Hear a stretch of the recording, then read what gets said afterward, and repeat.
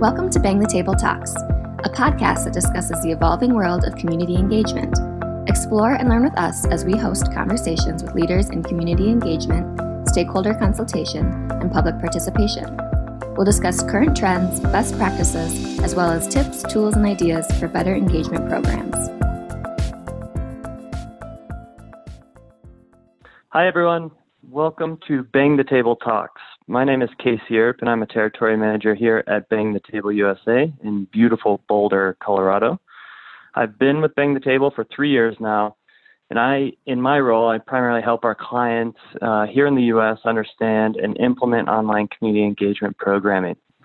Today, I'm excited to have Nick Tittle joining us from Cartograph and Sustainavation.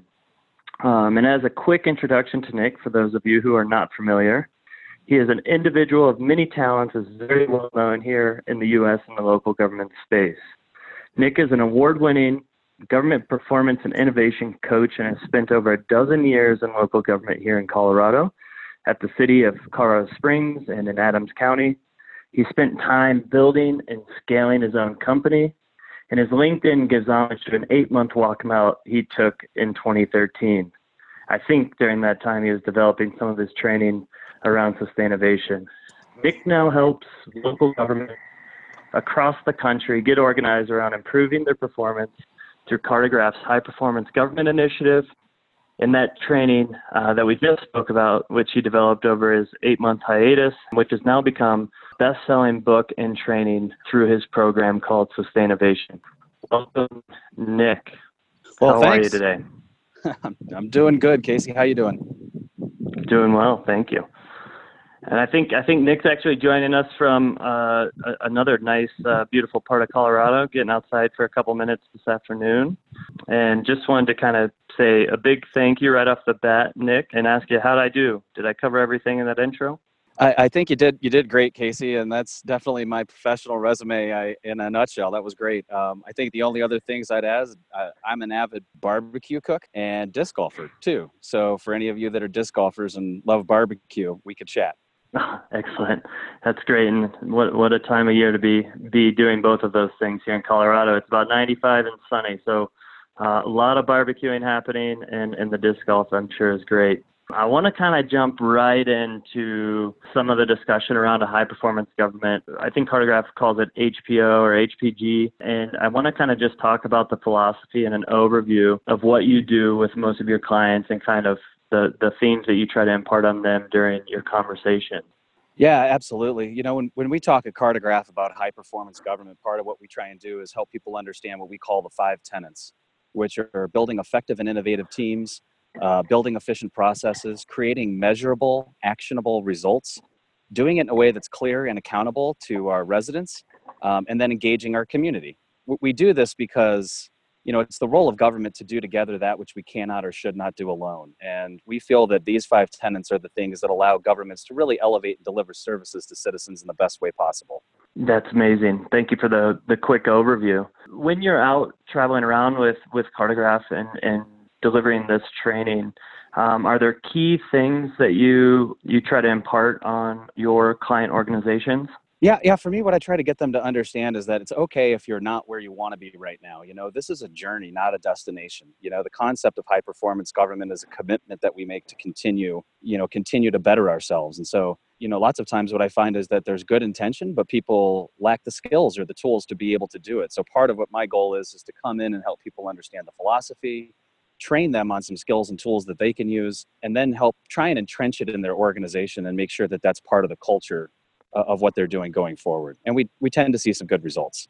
Yeah, so many times you come in and you don't know how things are going to be adopted after you leave. So when you're working with different folks across each of these organizations, are there key roles and individuals that tend to build out the room, or is this something that works across the entire organization? Definitely across the whole organization. You know, that's the goal of the 5 tenets, is that they're not specific designed to, you know, public works or to, you know, any specific part of the organization, but we want the whole organization to grow because that's what creates the right culture for it. So for us, our goal is to get in there, help entrench these characteristics into an organization and really help deliver on that message. Yeah, absolutely. And you know, the more people bought into the philosophy, the better, right? Absolutely. So one of the questions that I was kind of jotting down before we jumped on the call today is something that we all deal with in the local government space, but I think our listeners around the world would be curious to hear about any objections you might hear to some of the tenets and the philosophies that you talk about with each of your clients. Are there a few that you hear relatively frequently, and how do you address those? Yeah, there's a couple that come up as sort of general themes. Probably the first one is I don't have time for that. To which I would just argue on the front, you don't have time not to. Would be my honest answer to that. But when we talk about people saying I don't have time for that, that's part of why we teach skills on productivity and time management as part of the overall building effective and innovative teams. Because we waste a lot of time in meetings. We work on projects that aren't true priorities for the organization or for our communities, and helping people get work off their plate so they can tackle the things that need to be tackled that are truly important is part of something that I try and encourage. I think the other fallacy that I hear a lot is that we don't have money, so we can't do it, right? Or those kinds of mentalities. And the nice part is a lot of what we do with high performance government isn't about money. It's about rethinking how we're committing resources currently.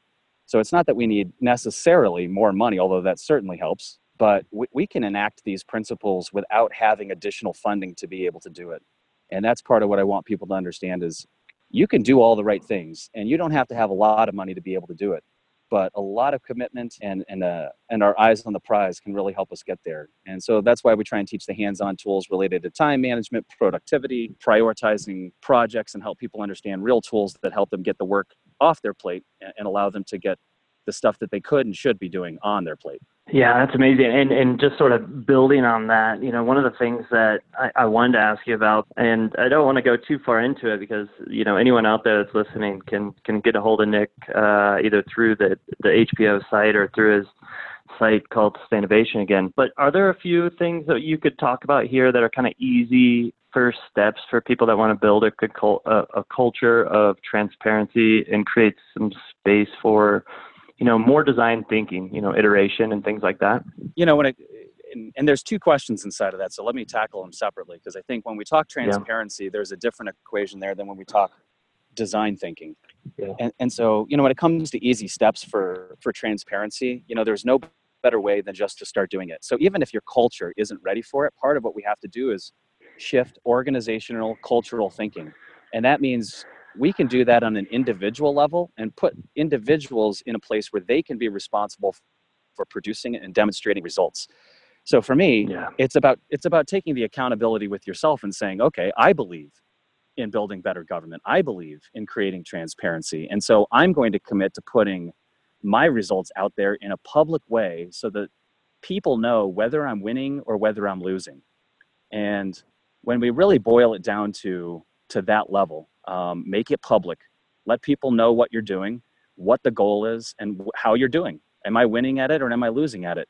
It creates an accountability culture that starts to permeate. And I found that over time, people who start to build those clarity initiatives start to get a lot more recognition. And then all of a sudden the culture shifts from, nobody's doing it, so nobody does do it, to wait a second, Tom and Jane are getting a lot of recognition for the work they're doing because they're making themselves accountable and transparent. I should be doing the same thing. And so we start to see that cultural shift. And that's the nice part about it, is it doesn't have to be the whole organization buying in. It can be individuals who adopt these principles, starting to make meaningful differences. And then the flywheel starts to shift the other direction and we see people start to adopt more and more. From a transparency perspective, I think that's important. And from a design thinking perspective, we're looking for a similar kind of concept, which is a culture that tries. And so I'm big on pilot programs and pilot projects being mechanisms to prove concepts and then scaling and building off of those. So to my mind, it's about starting to establish pilot programs where you try out concepts with the expectation of learning new things. So you don't need a lot of space. You just need to declare that you're piloting something, that you're going to try something new, that you're going to track a result to determine whether it wins or loses. And then you'll go back and determine is this working or is this not working the way we intended, and what should we do about it? Yeah, that's really, really interesting. It's very similar to a lot of the conversations I think we have with our clients here in the U.S. Bit of a different culture than some of the other territories Bang the Table operates in. Community engagement is still relatively new for a lot of folks, so it's always about creating the space for people to feel comfortable in sort of that pilot trial phase. So I really like those sort of concepts as a broader theme for high performance government. And it kind of leads directly into a question I definitely want to ask you is kind of where are the crossroads between community engagement and high performance government in kind of your training, and speak to kind of some of the importance of, how one kind of supports the other. Yeah, from a high performance government perspective, community engagement is the fifth tenet for a reason.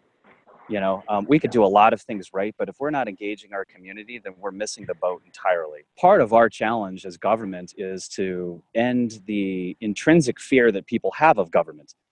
And the only ways to do that is to create clarity around what it is we're doing by becoming good storytellers. And at the same time, we need to reach out to the public and let them know, one, this is what we're doing. You've entrusted us, and now here's what we're doing with it. But the other part is asking the right questions at the right time, right? So it's not, community engagement can be a very tricky thing, and I know a lot of people struggle with it. But, let's do some simple stuff, right? If we don't have a mobile-friendly site, we're not in people's phones, which is 67% of transactions that occur today are on someone's mobile phone, right? So we're already missing the boat if we're not in their phone. But when it comes to engagement, I see people who want to do a community survey but don't want to follow up on the results. Or I see people who want to do robust input processes on something they've already decided on. Those are the wrong types of community engagement. So it's important for us to find the right types of community engagement. I know that Bang the Table spends time with its customers helping them understand the right types of community engagement. So I'd almost flip the question around on you, Casey, and say, what have you seen, in terms of great practices related to community engagement, and why do you think it's important to high performance government? Yeah, and I think you kind of hit the nail on the head.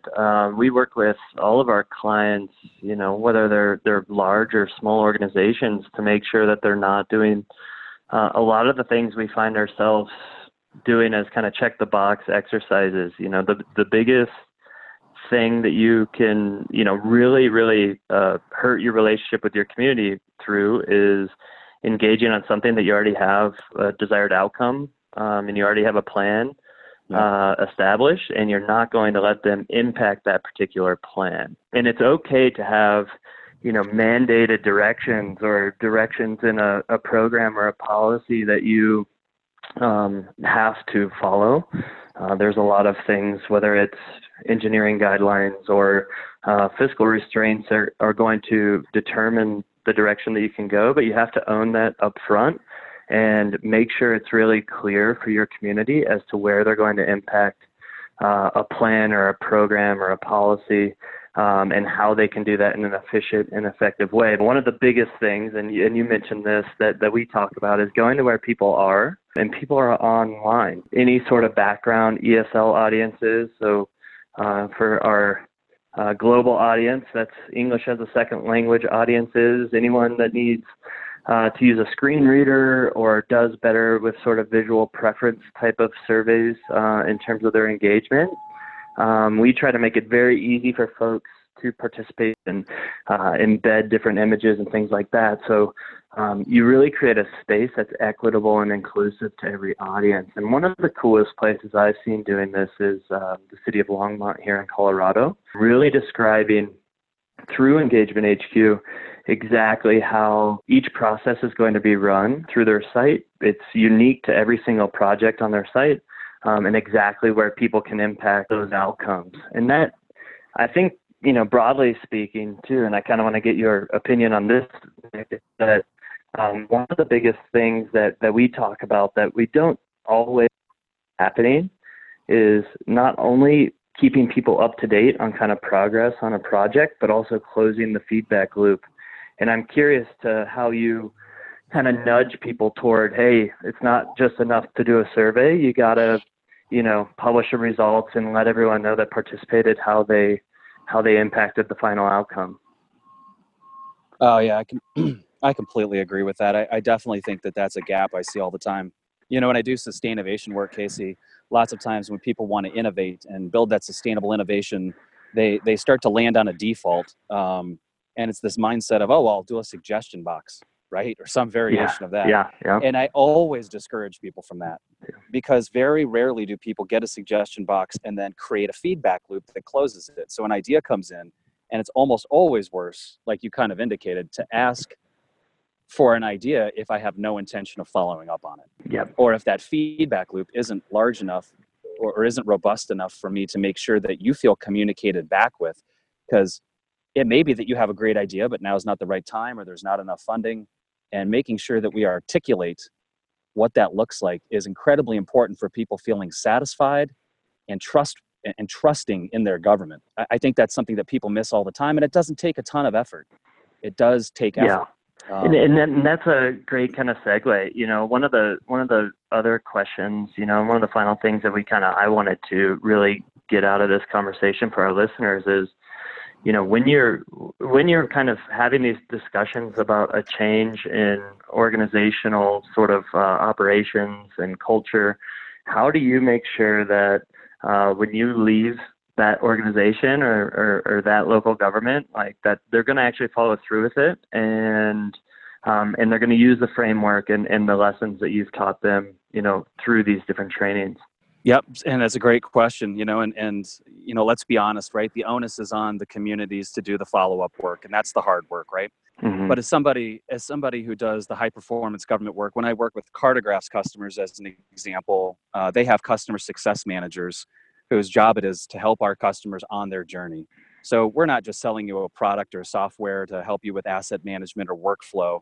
We're helping you along your journey. So it's not just product, right? But it's about the people, it's about the process and the product, and helping people wrap all that together. So our customer success managers create a cadence and a follow-up and do either monthly or in some cases quarterly follow-ups just to check in and see how they're going. I find that it doesn't take much more than that if you have a dedicated group of people who are really interested in making a change. Just that cadence, just that regular conversation reminds them and tickles their mind that this is something that I should commit to and that it's important. And if I have an obstacle, there's somebody here to help me who's been through it before, right? And that's part of the challenge is sometimes you feel like alone and lost in the wilderness. And I would almost bet that the challenge you're facing is one that I've seen before, or at least something that other communities that I'm aware of could help you with. So that's part of it for me, is just making sure we do that. One other thing I want to tag onto that is that entrenching it in the culture, because you hit on this a little bit, Casey, and I think it's important. How do we entrench it in the culture? And that's why this isn't designed for one department. What we do is designed for the entire group. And it's not a level in the organization, right? It's not like I deal with directors only. I deal with staff level employees. And what I'm interested in is what I call the coalition of the willing. Those people who want to see the change happen. We get that group together and empower them with those tools and help them be accountable to each other. And it's always about finding the people who want to find a way to get to yes. When you start off, never deal with the people who are the naysayers, even if they're high up in the organization. Don't start with the no people. You might not be able to change them. Start with as many yes people as you can and create a movement. And once you have momentum and get those small wins leading to those bigger wins, all of a sudden people will get on board after you succeed, not before. So once you start to tick off the wins, all of a sudden you see the culture start to shift around you, whether they want it to or not. I'm a little bit of I promote the guerrilla warfare inside the organization for positive cultural change, I guess, would be how I'd say it. Yeah, I love it. I mean, it's very similar to kind of the public-facing side of community engagement. I mean, we're always asked, how do you build your database? How do you build your audience? And it's the exact same thing. Find people that want to participate. Make sure you celebrate their input. Make sure people know that when they come to your site or to your program or to your process, your charrette or whatever it might be, that they're actually going to impact that outcome. And when you do that over and over again and you build that rapport, more people will start to pay attention. And there's so many cool creative ways that you can do it through branding and marketing and things like that. But, at the core, it's the exact thing that you're talking about. Find the coalition of the willing internally that are going to go out and champion these processes, and then go out and find your audience. Go to where they're at, go to the coffee shops, go to the parks, and have conversations. And so with that, Nick, I really, really appreciate the time today. I think the one last thing that I kind of wanted to touch on, unless you have any other key sort of themes that you want to discuss, is just kind of talk about what's next for you and for the HPG and Sustainavation, where you're going this summer and into the fall, where people can find you. Yeah, that's great, Casey. I think there's one other thing I want to share, which is, just a little bit of how do I as an individual start to make that difference, and what's the easiest way to lean in on that clarity and that community engagement. And I think it's start with a good story that we're doing, no matter how maybe less functional your organization is than you'd like it to be, there are always great stories to tell, and government is a terrible storyteller. We use government speak, which is a terrible idea, right? We say big words that mean nothing to the human population we try and serve, right? So speak like a human, and think about one great story that you can share with your neighbors or even with your coworkers, so they know more about the work you're doing. Because if we can't tell the story, nobody's going to tell it for us. So we've got to get better at doing that. So to me, that is a really easy, quick win for a lot of organizations, is just find a great story that you're already doing and share it widely so that everybody's aware of it. And that at least helps to start build that trust, which helps to foster better community engagement and so on and so forth. So for the listeners out there looking to get started as a solo act, find a great story and tell it like a human. That's great. Thank you for that. Yeah. As far as what's next for Sustainavation and high performance government, we've got a workshop coming up here in Arlington, Texas on September 11th, a half-day workshop. Because of the sponsorship of Cartograph and Bang the Table, we're bringing that free. And so we're going to teach some people hands-on tools. I think there's only a handful of spaces left. We're nearly sold out for it, so excited for that. On the Sustainavation side of the equation, I head to Ohio next week to continue training out there, do some continued work with Allen, Texas. I've hit 38 cities this year, and I think I've got another 12 to go before the year is done. For me right now, what I'm really trying to do, Casey, is help people understand what it takes to build sustainable innovation into government. And so I'm doing as much speaking and training and as much engagement, even mentoring and coaching as I can on that topic, because I see it start to catch on, and I see once the light bulb goes off, communities make big, impactful differences, and it's really exciting to see. So that's where I am on the Sustainavation side. On the Cartograph side, we've got a lot of customers that are really working through high performance government. We're doing a long-term pilot with the city of Dubuque, and the results they're generating there are just out of this world great. So I'm sure we'll tell that story a little later on in the year. But trip to Salt Lake City to visit with them on high performance government and a few others. Again, just trying to spread the message and the word, because I know just like you, I believe in great government, and I believe that what we do changes the lives of millions of people. And so it's incumbent upon us to do the best we can to help them along their journey. And I'm honored to work with local government professionals, as I know you are. Yeah, absolutely. Couldn't have said it any better. That travel schedule sounds amazing. You've been all over the country. It's so cool to get out and see different parts of the country that you might not necessarily go to unless you have opportunities like this. And we so grateful to get to work with the amazing people in local government and all the people out there doing really great things like yourself. And again, I can't thank you enough for taking a few minutes out of your day to join me this afternoon. And I'll let you sign off. But I just want to say thanks again, Nick, to all our listeners out there. Please take a look at our events page if you're interested in joining us with Nick here in Texas coming up in just a few weeks, or look for any of our upcoming events that you can sign up for. And with that, I'll go ahead and sign off. Thanks again, Nick. Really appreciate it. Thanks for having me, Casey, and thanks to all the Bang the Table customers out there. Really appreciate it. Thank you for tuning in to Bang the Table Talks. Join us for future conversations as we explore the capacity and insight that online engagement has to offer. Check out our other learning resources at bangthetable.com.